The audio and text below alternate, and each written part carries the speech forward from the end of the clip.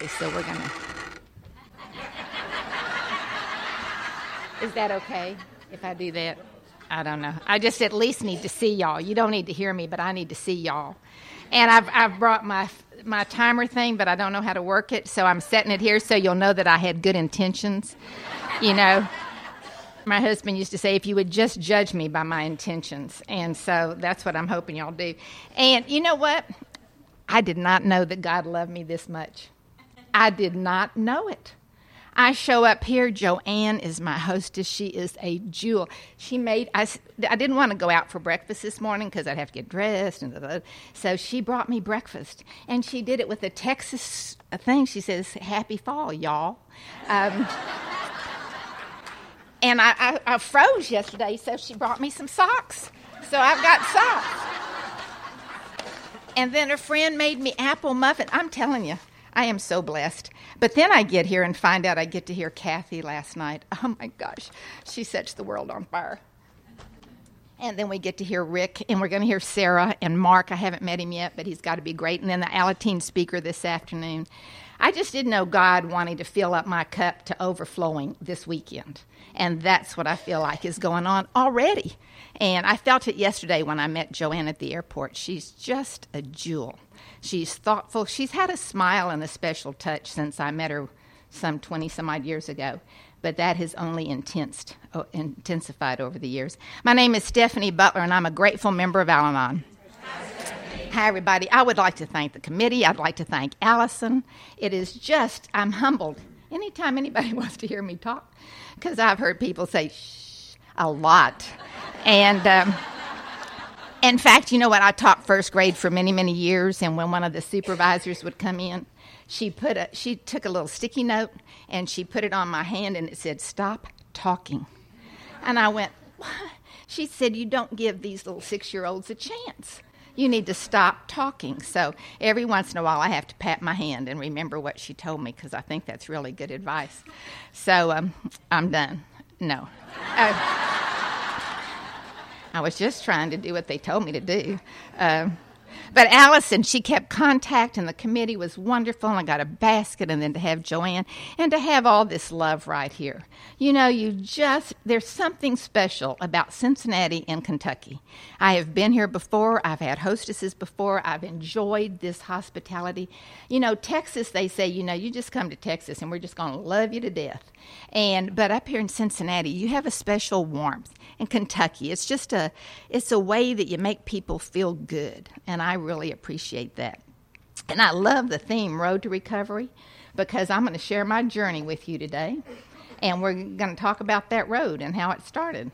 Over 72 years ago, I was born in Midland, Texas, and I am the oldest of 3, and I was born into a Catholic Italian family. And I love the giggles. Because if we're looking for dysfunction, that could almost be it right there. You know, but I felt, I don't know, my mom and dad, they were not alcoholics. I did not grow up in an alcoholic home. My parents were social drinkers. So when I got here, I wondered how I got here. Why am I with you people? And through some step work and a loving sponsor, I found out that there are some isms in my family. And there were things that I was taught as a young child. One of them was, if you do good, you get good. So I was a very good girl. I followed all the rules. I did exactly what I was supposed to do all the time. I was just as good as I could be.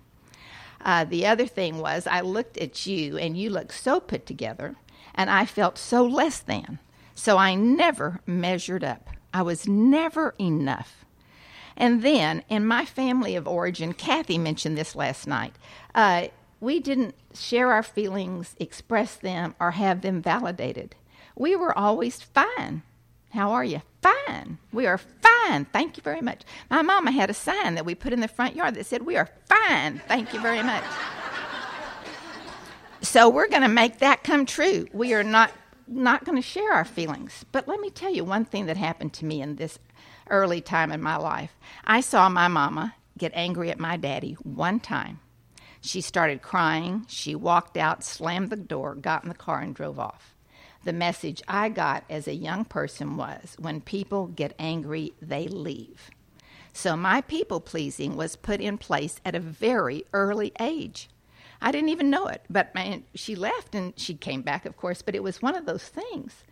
So it just got to be part of who I am. So when I was a senior in high school, I met the guy I fell in love with. His name is Bill.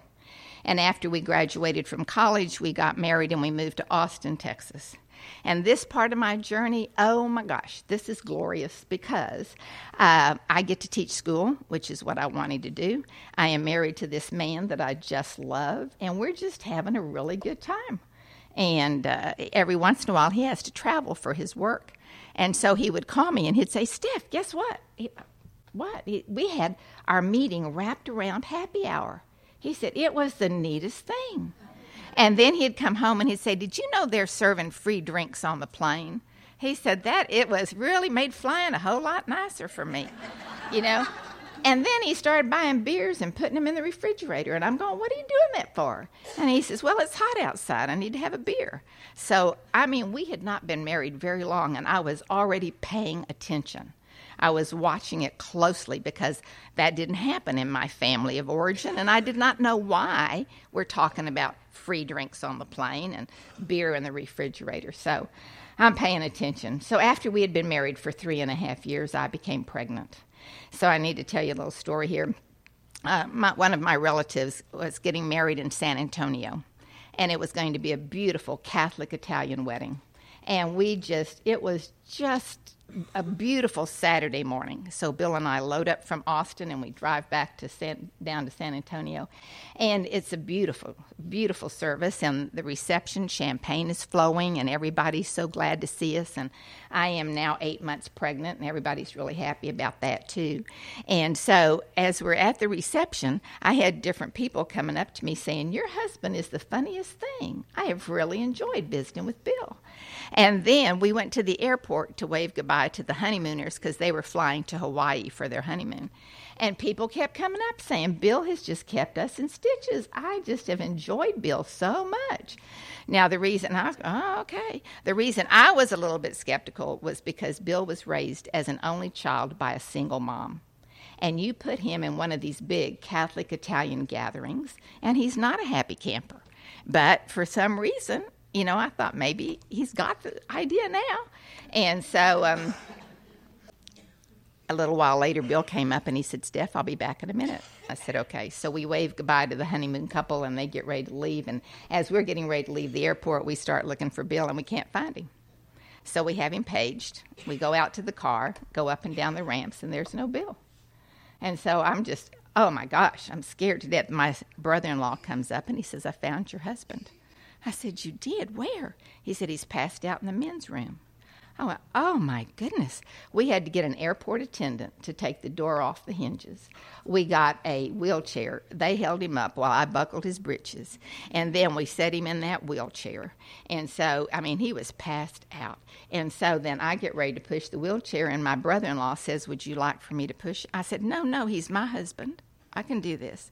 So I'm pushing Butler out, and as we're going out the ramp, and he's sliding out, we're shoving him back in. And 8 months pregnant. And so as we're walking out, my mother says, I cannot believe that my son-in-law is drunk. I said, oh, Mama, don't say that. Bless his little heart. If you ever hear me say bless his little heart, I'm having an Al-Anon slip. I said, bless his little heart, Mama. He is not drunk. He's just sick. She said, Stephanie, your husband is drunk. I said, no, Mama. He's just sick. The reason I'm telling you that little story is because 19 years later, I was in a psychiatrist's office saying, do you think he could have a brain tumor? I'm pretty sure it's a brain tumor. Let's pull that sucker out and let us get on with the rest of our lives. He's not drunk. He's just sick. My denial was put in place that July afternoon of 1969. In August that year, a beautiful little baby girl was born. Her name is Laura. And then 21 months later, our son Wes is born. And I am telling you, this part of my journey, I just felt so blessed. 2 healthy children. Thank you, God. I got to teach school, and now I get to stay at home and be a stay-at-home mom. Except that little part of me that says I'm not enough. I kept trying to fill it up, so I was PTA president. I was the best soccer mom you ever saw. I was counting Bill's drinks, and there's too many of them, and it's increasing. And I'm trying to get Laura to behave, and she's a Girl Scout. She's in Brownies, and she doesn't want to go to those meetings, but I'm a Brownie Scout leader, and she has to show up there to make me look good. And so, I'm just doing all of this, trying to be sure everybody's in place, doing what they're supposed to do, because I brought the sign from my mama's yard. And I put it in my front yard that says, "We are fine. Thank you very much." So, and that's what we're trying to do. I'm trying to get it to go along. Well, I have to stop now and tell you another little story that will give you an example of what I was like. We had a border collie, absolutely beautiful. Her name's Flopsy. And Flopsy got pregnant, and we've never had that before. And so everybody's very excited. And so I decided to shampoo Flopsy because I wanted her to look good for delivery day. As if I had nothing else to do. So I'm getting ready to shampoo Flopsy. And when we get through, sometimes dogs run and dry, and sometimes you towel dry them. And I wanted to do it right. And I read on the bottle, and it says, "Do not use on pregnant dogs." Oh, my gosh. Called Dr. Pygott, the vet, Dr. Pygott. He said, "Well, it's about 2 weeks till those puppies are born. Let's see what happens." The first puppy was born, and it was born dead. And I called Dr. Pygott, and I said, "Dr. Pygott, I have wiped out this litter's." And he said, "Stephanie, there's more in there. Let's just wait and see." And about an hour later, another puppy was born, and it was born alive. So I called Dr. Pygott, and I said, "I didn't take them all out. We've got a healthy one." And then about an hour later, another puppy was born, and it was okay. So I called Dr. Pygott, and I said, We've got two beautifully healthy puppies now. So over the course of that day, Flopsy had 7 puppies. I called Dr. Pygott after every puppy. You know how you feel like you've got the weight of the world? It is all my responsibility. I'm either going to save them or I'm going to kill them. And so the last puppy had trouble breathing. And it was just tight. So Dr. Pygott, what do I do? He said, "Do you have any whiskey in your home?" Yeah. And he said, "Well, put some on the end of a teaspoon, put it in the puppy's mouth, and then massage it down the puppy's throat. It will break up all of that phlegm." And I said, "Okay, I think I can do that." And he said, "And then, Stephanie, sit down and drink the rest of that bottle."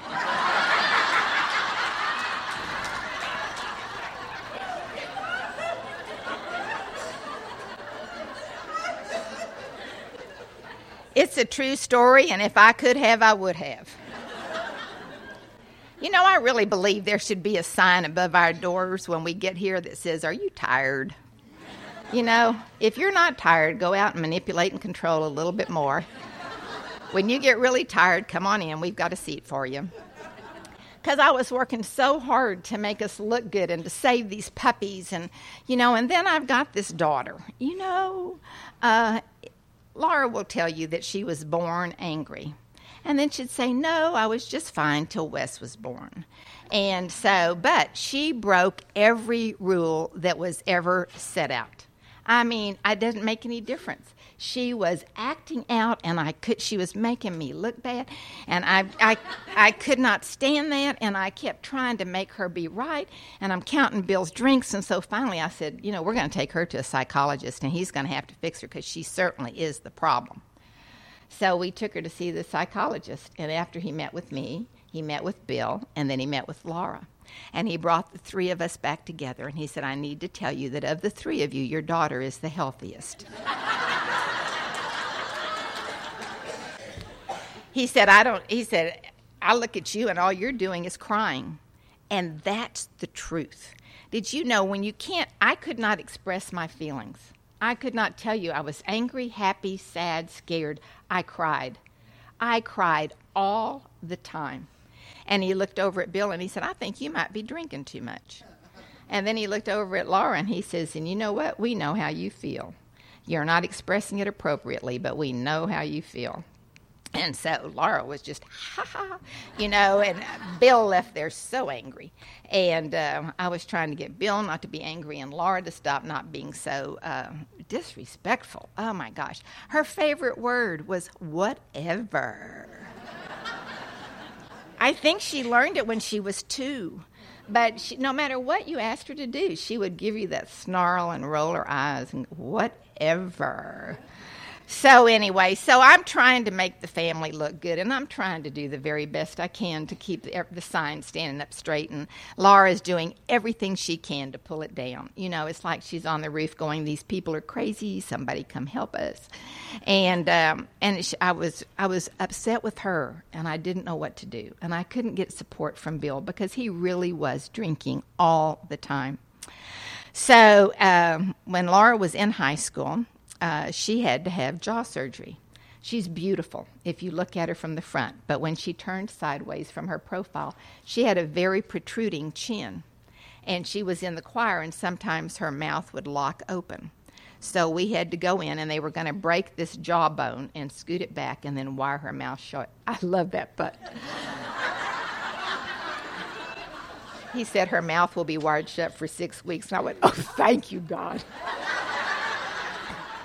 It didn't make any difference. But anyway, so I'm at the hospital. It's major surgery for our daughter. And I had my first moment of clarity. Bill wasn't there. I was doing this family and this marriage all by myself. He was passed out at home. And I started paying attention. So as I was watching and I became aware of what was going on, you know, that's one of the greatest gifts this Al-Anon program gives us is the awareness. Be present. I started paying attention to what was happening in my home. My daughter's breaking all the rules. My son is the one on the soccer field thinking, I can't do it right, but I'm going to try as hard as I can. I mean, he's like me. He wanted his insides filled by. And then I have the guy, Bill is passed out. Finally, in July of 1985, I looked at him and I thought, I can't do it anymore. I love you so much and I think you're dying. I can't watch it happen. So in July of 1985, I said, you either have to get sober or you have to leave. And he left. You can only imagine the words he said as he walked out the door. But he left and I didn't know what to do. 2 teenage children. I was teaching in a little school. I'd gone back to teaching in this little school, and I didn't have enough money, but I knew what was happening was not right. That was on a Friday, and on Monday the phone rang, and it was a guy named Jerry, and he said, I understand you kicked Butler out. And I said, Jerry, I think he's killing him. Watch it. And he said, I'm a member of AA, and I'd like to take you to an Al-Anon meeting. Would you go with me? And I said, yes, I'll go anywhere and do anything. So I went to my first meeting on July the 24th of 1985. And I sat there, and y'all said, could we have your first name? And I went, you didn't care. You said, it's okay, just keep coming back. I cried and cried and cried. But I heard something I didn't know. I did not know that alcoholism is a disease. I had been judging that man and finding him lacking for 19 years. Just put it down. I had no idea it was a disease. And then you told me that it was a family disease. And if you have raised children in an alcoholic home, you have raised sick kids. And I thought my heart would break. And then you said you did the best you could at the time. And I just sat in that meeting and many meetings thereafter and just cried. I didn't know what to do. I just always thought if you got him sober, we would be fine. I had no idea that it was a family disease. And then you told me I better get a sponsor, and I better start working the steps, reading the literature, going to meetings. And I started doing that. I got a sponsor, I'll tell you. She had the biggest heart and the strongest hand to hold of anybody I've ever met. Her name is Blanche. And Blanche took my hand in 1985, and she walked with me continuously. She said she wanted us to meet every week until I was through with the 9th step. So every week I was sitting on her couch for an hour, and I was going blah, blah, blah, blah, blah, blah, blah. And then after 55 minutes, she would say, would you like some feedback on that? You know, I wanted somebody to listen because I'd been trying so hard. I'd followed all the rules and my family's fallen apart. And I just didn't understand. Well, 2 weeks after I asked Bill to leave, he called and he said, Steph, I've been trying to sober myself up out at Willie's and I can't. Would you help? I need to go get help. So on August the 6th of 1985, Bill began his spiritual journey. And I'll tell you that from that day on, we lived after. Y'all laugh hard because that's the funniest thing I'm going to tell you all morning. Are you kidding? But you know what Blanche did for me? I can't tell you what it felt like to be hugged by Blanche. When she hugged you, you felt completely loved.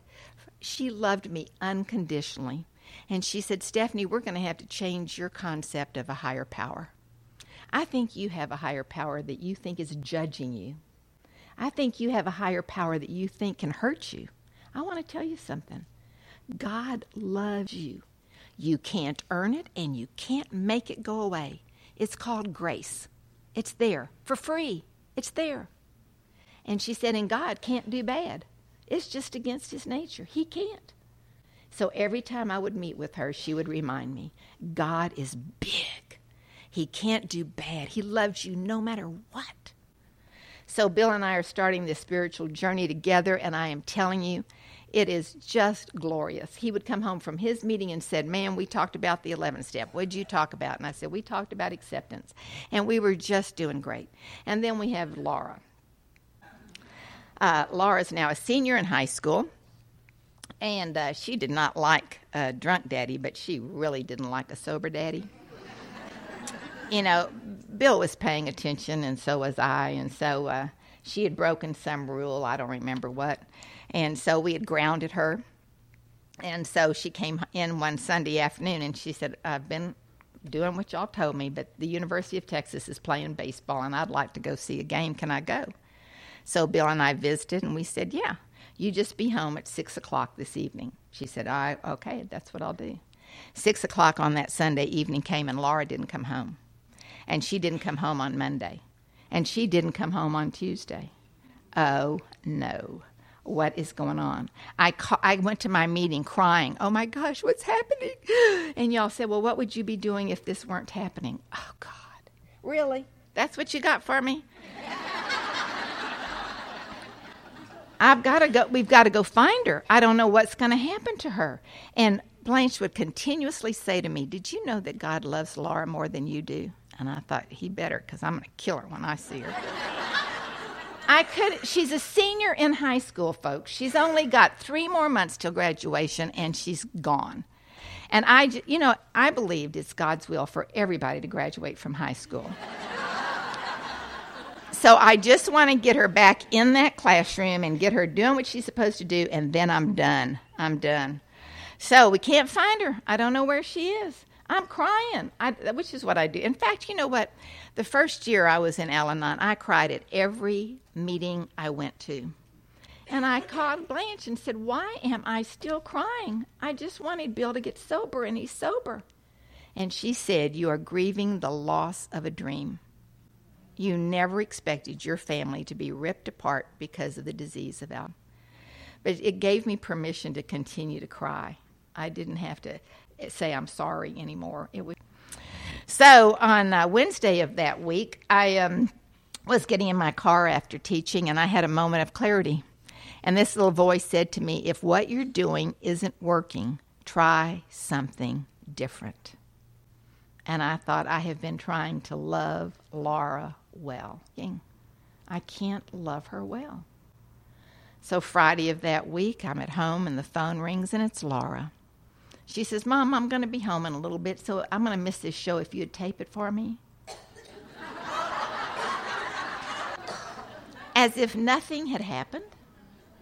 And I listened to her, and then I said, Laura, I love you, and you can't come home. And she said, what'd you say?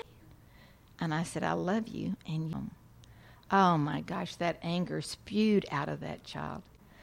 She was so angry, and I listened for a minute, and then I said, I love you, and you can. I was so peaceful. Believe it. It's one of those moments where God will do for you what you can't do for yourself, because that wasn't me. A few minutes later, Bill came in and he said, "What's going on?" I said, "I heard from Laura." And he said, "Oh, thank God, where is she?" I said, "Well, I don't know, because I told her she couldn't come home." And he said, "Steph, why did you do that?" He hadn't been to any Al-Anon meetings. And I said, "I don't know, but that's what And so the next morning, it's a Saturday morning, and I'm at my Al-Anon meeting, and I am crying. What have I done? Oh, my gosh, we've got to get her in here. We've got to get her out of high school. This is ridiculous. I can't believe I said that to her. Why? I should never. And so one of y'all came up, and you patted my hand and said, "Did you know you could have a good day anyway?" Really, huh? And so, and I did. So we're going through and I'm just praying. I'm remembering what Blanche said, was that God loves Laura more than I do. And I'm praying and going to meetings. Well, Bill decided that we needed to find a place that would take care of a teenager that had an anger management problem. And we found one in Denton, Texas. So we called Laura. She was, well, we don't know where she was, but we found out this day she was going to be at Sherry's. And so we called Sherry's and said, "Can we talk to Laura?" And I said, "Laura, we've got a place for you to go if you want some help." And she said, "What do I have to do?" And so we picked her up on a Monday morning, and we drove her to Denton, Texas, and I cried all the way there. My daughter looked horrible. She had been living on the streets. She had been sleeping in the park. She had been beat up in pool halls. She looked horrible. I could not believe that this was our child. The only good news is that when we left her in Denton, Texas, I knew where she was, and I knew So about 3 days later, we get a call from Laura, and she says, "Mom, I need to ask you something." "What?" And she said, "How would you feel about me being an alcoholic?" And I said, "Laura, any 12-step program you want to latch on to will be just fine with me." She said, "We've been inventorying my drinking, Mom, and I've got a drinking problem." This past April the 6th, Laura celebrated 30 years of sobriety.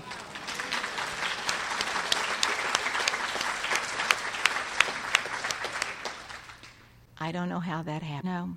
What a miracle. So we went for Family Week, and Laura wanted her daddy to make amends to her for something, and Bill wouldn't do that on demand, and so she got mad and threw a chair up against the wall, and her counselor says, "I don't think she's ready to go home yet." And we said, "No, really?" And so they suggested she go to a halfway house in Minneapolis, Minnesota, and so we took Laura there. So let me tell you what I wanted. I wanted Laura to graduate from high school. God said, "Yes, let's let her graduate by correspondence, and then let's give her a 12-step program to live the rest of her life by." I would have settled for just the graduation, and God said, "No, here's more." I was in a meeting one time, and somebody said, God has 4 answers for our prayers. One of them is, "No, I love you too much." Another one is, "No, not yet." Another one is, "Yes, I thought you'd never ask." And another one is, "Yes, and here's more." And so when Laura got that, from that halfway house, and she was sober, it was like God said, "Stephanie, so now I'm just as happy as I can be. Laura's sober. She's back. She's got a job. Wes is a senior in high school. He's getting ready to graduate. But he's playing football. He's still out there running, and he gets really sick. So he is in the hospital with 104 temperature for 7 days. He has viral meningitis. So I called Blanche, and I said, "Blanche, why would God do this to this boy? He's never done anything wrong." And she said, "Stephanie, God didn't do that. Your boy has a virus. God will sustain you no matter what happens." And Wes survived. The difference between that hospital stay and the one with Laura, Bill and I were there together praying. The AA and Al-Anon community was there. We were doing together. And Wes did survive, and he graduated from high school on time, thank God.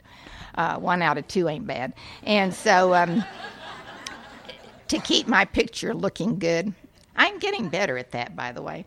But anyway, so this is just, Wes is going to the University of Texas. Laura's got a job. I'm teaching in this little school. Everything's great. And Bill comes home and says, how would you like to move to Reston, Virginia? And I said, why would we do that? And he said, I'm tired of getting on airplanes. And I said, okay, let's go to Reston. Because houses in Austin, Texas in 1990, they weren't selling. Our house sold in 2 weeks. Oh, no. So the AAs and the Al-Anons are at the house. I'm sitting in the middle of the den floor crying. This guy, Tom, comes up and he said, what is the matter with you? And I said, I love Bill so much, but I don't think I can go. And he said, what? And I said, I can't leave our children. I can't leave my sponsor. I can't leave my gynecologist. I can't leave my... Tom wrapped his arms around me and he said, Stephanie, you know what you have in Austin, Texas. Why don't you go see what they've got in Reston, Virginia? Did you know they have Al-Anon in Reston, Virginia? They don't do it right, but they have Al-Anon in Reston, Virginia. I was calling Blanche. Blanche, this is horrible. What? I said, you won't believe that they did not even mention higher power in the meeting today, and they didn't even mention a step. And she said, well, what are you doing? And I said, I'm telling them how we do it in Texas. And she said, you might want to stop doing that. I did, and the meetings got really good. So this is like a second honeymoon for Bill and I. This part of our journey could not be happier. He's got a meeting he's going to, and I've got a meeting I'm going to, and he's working, and I'm teaching in this little private school, and it's just a glorious time in our journey. And then I get a call from Lauren. She says, Mom, I need to tell you something. And I said, what? She said, I found Wes passed out last night. And I said, bless his little heart. What happened to my boy? She said, Mama, he's drunk. I said, no. He saw you lose your home. He saw your daddy nearly die. Wesley would not take a drink. Mom... So she and Bill's sponsor took Wes to his first AA meeting January the 10th of 1991. So, oh my gosh, a family in recovery? This is the big, I can't even believe it. I am so excited. And I called Blanche and said, how many miracles does one family get? She said, are you going to limit God one more time? So then I get a call from Lauren. She says, Mom, I need to tell you something. I said, what? And she said, I'm pregnant. I said, no, you're not, sweetie. She said, Mom, I'm going to have a baby. I said, no, Laura, you're not going to have a baby. She said, Mom, I said, Laura, honey, first you have the wedding, and then you have the baby. We did not have a wedding. You are not having a baby. She said, do you want me to have an abortion? I said, no. She said, do you want me to give the baby up for adoption? I said, no. She said, what do you want? And I said, I want for you to not be pregnant. Blanche said I was opting for one of my unavailable choices. Oh my gosh. How could she do that? She's sober 5 years. How could she be pregnant? I was just horrified. So I didn't tell anybody. I was ashamed. Kept it a secret. Well, Bill and I had been having big book study meetings in our home. And one Wednesday evening, everybody was leaving, and Rita and George were there. And I said, Rita, come here. I need to tell you something. It's horrible. It's just horrible. She said, what? I said, you got to get ready. This is bad. Really bad. She said, what? And I said, Laura is pregnant. I said, no, you don't understand. She's not married. Rita goes, I said, Rita. She said, Stephanie, what a shame that you have to look at something, judge it, and find it lacking. Can't you just say it's what is? It's just what is. The most beautiful baby girl you have ever seen was born on June the 6th of 19. Her name is Stephanie Grace. The happiest day of my life. I would have missed it because it didn't. Oh my gosh. Bill's there sober. Wes is there sober. I'm there crying. We didn't need to have a wedding to have that baby. Really, you could not wipe the smile off my face. People thought there was something really wrong with me because I was just smiling all the time.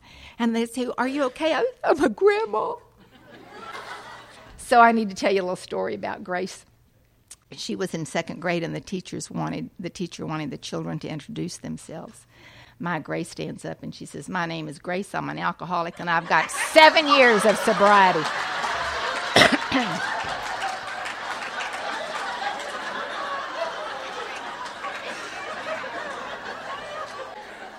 She had never heard people introduce themselves any other way. This is my name, I'm an alcoholic, and this is how old I am. So, Grace really, she started going to meetings before she was born. She grew up here with y'all. Y'all helped raise her. We didn't need to have a wedding to have a family to raise Grace. So I'm just about as grateful as I can be.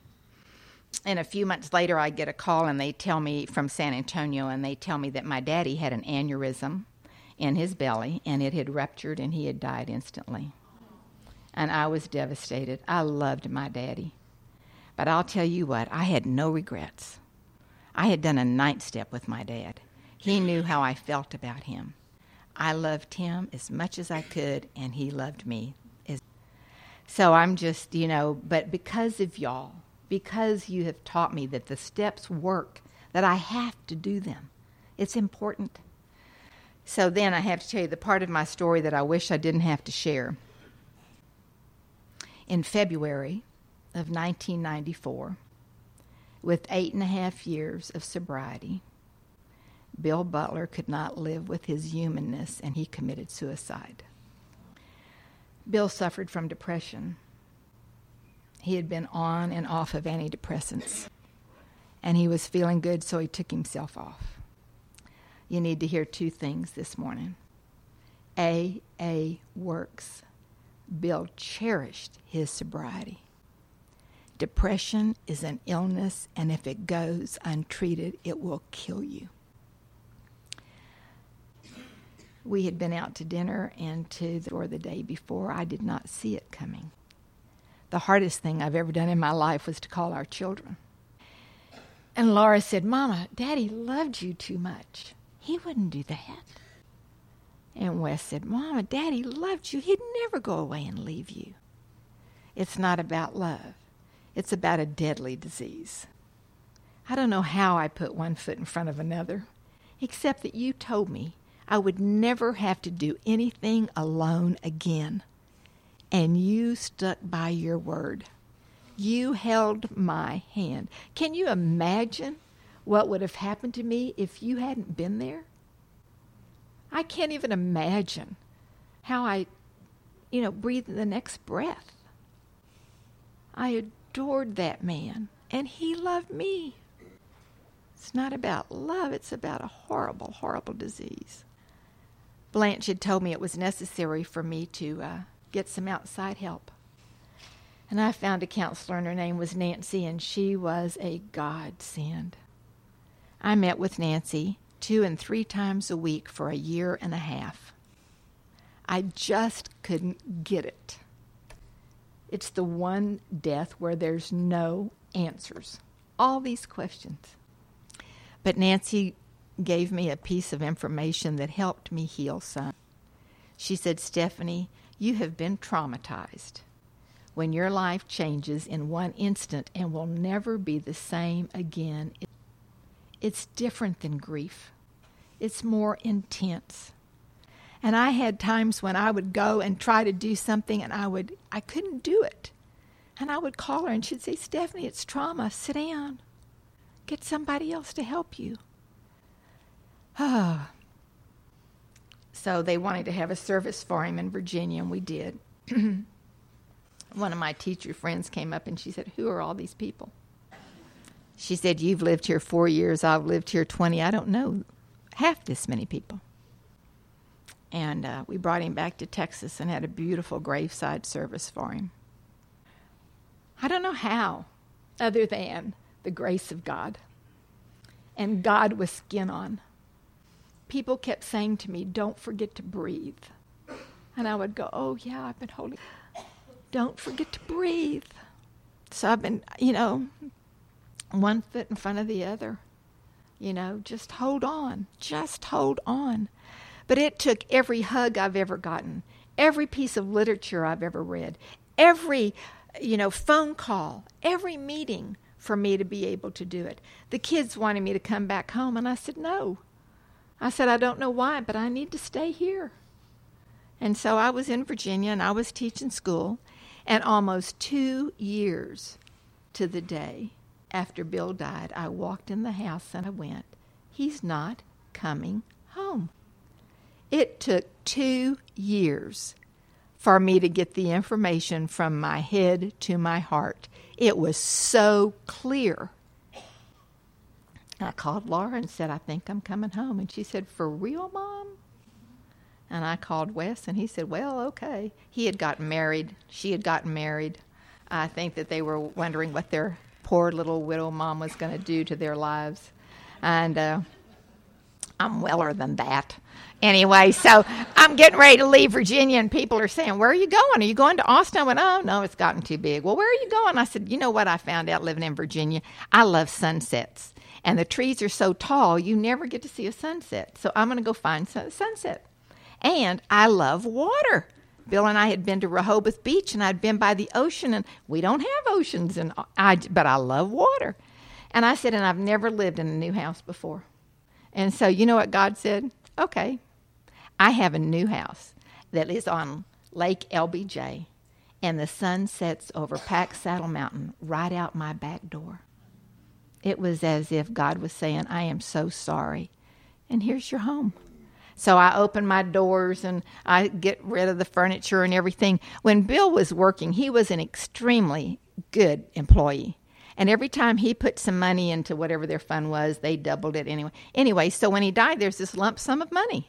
And so I'm thinking, well, Grace and I are going to go on sober cruises together, and I'm going to buy this new house. And so when I get ready to leave Virginia, I said to the guy, Bruce, you know, I'm going to be in Texas, so I need for you to send the money to Texas. And he says, all righty. So I get to Texas, and I get in this new house, and I don't have any furniture because I sold it or gave it away. So I keep waiting for Bruce to send the money, and the money doesn't come.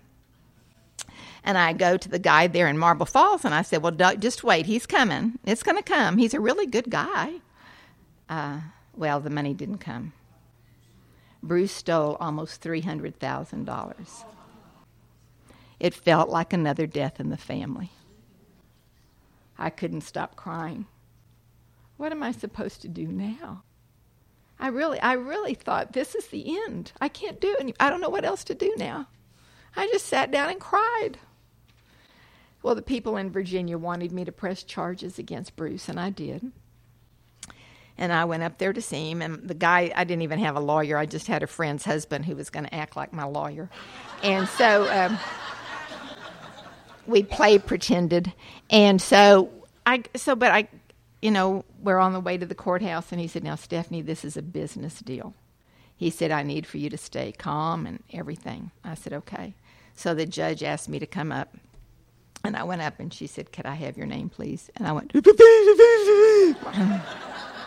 poor Vince goes, oh, no. Anyway, she sentenced him to 2 years in prison, which was the maximum that she could give him. And she said, I am so sorry. She said, I hope you'll be able to get on with your life. And I thought, I don't know what to do. They had done a paper trail. The money was all gone. It wasn't coming back. They had ordered him to make restitution, so periodically I would get a check for $25 or $50. And so, I didn't know what to do. I didn't know. I went home and I just sat down. And Laura says, Mom, you've got to pray for clear and concise direction. Oh, Laura, my knees hurt. I'm trying. I was trying to do everything I knew to do, and I did not know what to do. Except I'd been into open AA meetings, and y'all told me I needed to pray for Bruce. So I started praying for that.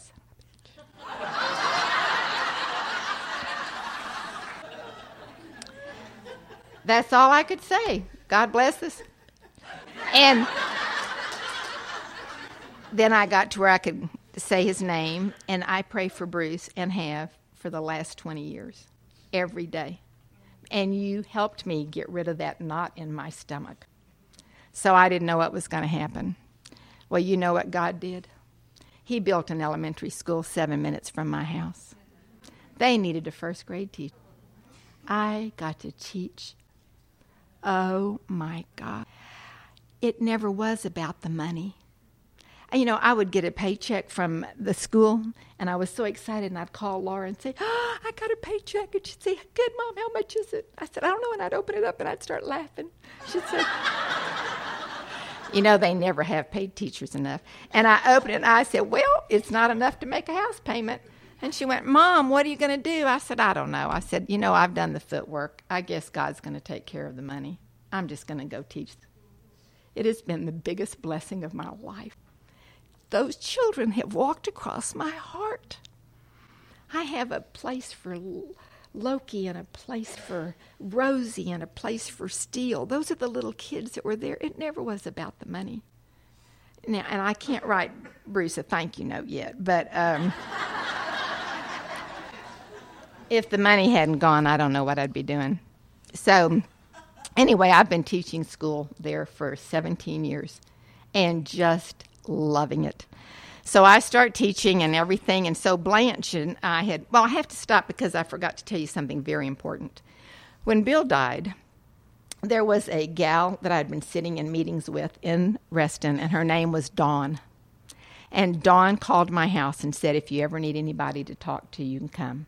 So Dawn became my Virginia sponsor. I sat on her couch for hours after hours, and she just held me and let me cry. She knew pain, and she knew love. She was the greatest. Her thing always was, don't we serve an awesome God? That's her favorite thing to say to me. So now I come back to Texas. So now Blanche and I are reconnected, and Dawn and I are long distance. And so I have this little Oldsmobile car, and I've been driving it, but I don't know how you pay for a new car when you don't have any money. And so anyway, during all of this, Blanche was in an automobile accident, and she ended up in the hospital. So I would get in this little red car, and I would get ready to drive to Temple, Texas, and I would do, God, please, I just need to get there. Sometimes it stopped, and sometimes it didn't, and so I would get to Temple to take care and try to love Blanche on the weekends when I went. And she did not survive her injuries. And so I got a call from her daughter, Ellen, who said, if you want to say goodbye to my mom, you better. And I jumped in that little red car, and I said, God, I didn't get to say goodbye to my daddy. Please let me say goodbye to Blanche. And I was holding her hand and I said, I hope you can see the lives you've touched because you have been willing to share. I miss her every. So they're having a memorial service for her, and they asked me if I would share a few words, and I said, sure. So that morning the phone rings, and it's Laura. And she says, Mama, you're going to tell them how important Blanche was to our family, aren't you? And I said, Laura, you hated Blanche. She did. I said, you know what? Laura says to me, Mom, if it hadn't been for Blanche, she said, you taught me you would not accept unacceptable behavior. You taught me there were consequences for my choices, and you held me accountable. If it hadn't been for Blanche, so I could share that with them. And so a few months later, I get a call from her daughter, Ellen, and she says, I don't know if you're going to understand or not, but I had a visit from my mom last night. Yeah. She's worried about your transportation. Oh, of course she is. And she said she wants you to have her car. And I said, I could never take Blanche's car. She said, well, you're going to have to argue with my mother and God. Blanche was driving a brand new Cadillac. Had 23,000 miles on it, and it was all paid for. I just wanted enough money. God said, yes, and here's more. I drove that car for 10 years and felt hugged and loved every time I got in. Thank you, God. It's never been about money. I am so grateful. When I had to trade that car in because it had over 150,000 miles, I'm standing there crying, and the guy says, lady, it's just a car. I said, oh, no, it's not. I mean, this is Blanche. Anyway, so I need to get on with this. Let me see where I am. Okay, so I'm teaching school. I'm having a wonderful time, and just really, I am. Laura, and she's sober, and Wes, well, how am I going to get you to where I'm supposed to be? Got the card, teaching school. So, and loving it. You know what? What you're going to hear from all of our speakers this weekend is their passion for Al-Anon. Every speaker you have this weekend is going to talk to you with passion. I already know that. I have heard them. They are. So let me tell you, I had a passion for teaching. That was my passion. I loved it more than I could even. I went to school every day, glad to be going, and came home so tired I could hardly move. But I was so grateful to be able to do that. Well, as I am growing up, I am having knee problems, and so I go to see the orthopedic surgeon and say, I don't know what's wrong with my knee, but he said, how tall are you? And I said, I'm 5'2". And he measures me and he says, no, you're 4'11". I said, oh my gosh, what happened to me? And he said, your discs have compressed and you have been standing on concrete for 34 years. It's time to sit down. My daughter's comment was, Mom, pretty soon you're going to be on eye level with those first graders. So I started grieving. I thought it was the end of my profession. I didn't know how I was going to say goodbye. And when I signed the papers, the lady at the retirement place, she said, most people are happy when they come here. I said, I don't want to quit. Well, why are you? My daughter's making me. The truth of the matter is I'm too old to teach first grade. They replaced me with a 23-year-old. I was grieving, I thought, the loss of my profession, but what I was grieving was the loss of my youth. I couldn't do any more at 72 or 70 that I could do when I was. So I had to redefine my new normal, but I really did cry. I miss those kids so much. I cried for 6 months. I just miss the little people.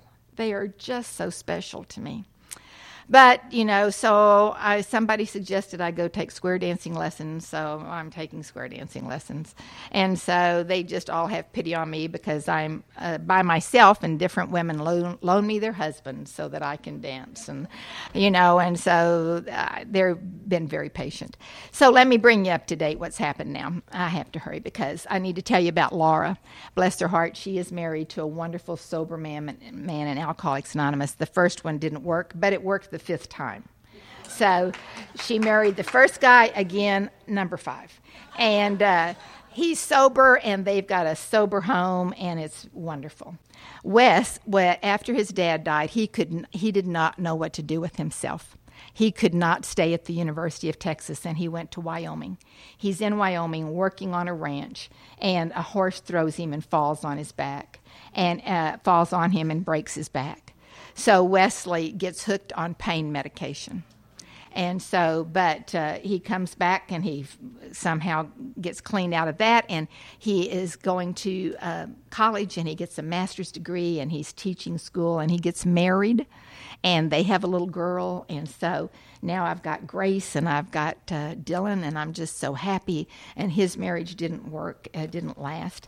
And so Wes has been in and out. And you know what? I don't know if he's an alcoholic or not. You know what? He knows where to come for help if he needs it. Sometimes I think he thinks he's not. That's his decision. He knows I love him.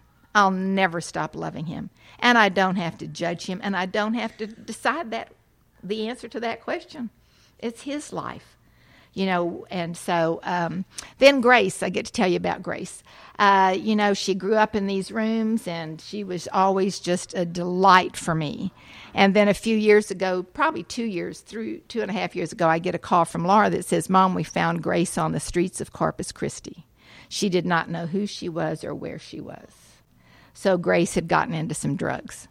So Laura had a sponsee that took her, and she got clean. And so Grace now knows what to do. And so about a little over a year ago, we're all together, and Grace says, Grandma, I need to tell you something. And I said, what? And she said, I'm going to have a baby. This time I said, oh, how wonderful. That's just great. Oh, I won't judge that anymore, 8 months ago, the most beautiful baby you have ever seen was born. I have a great granddaughter, and her name is Harper Ray. I get to love her for free.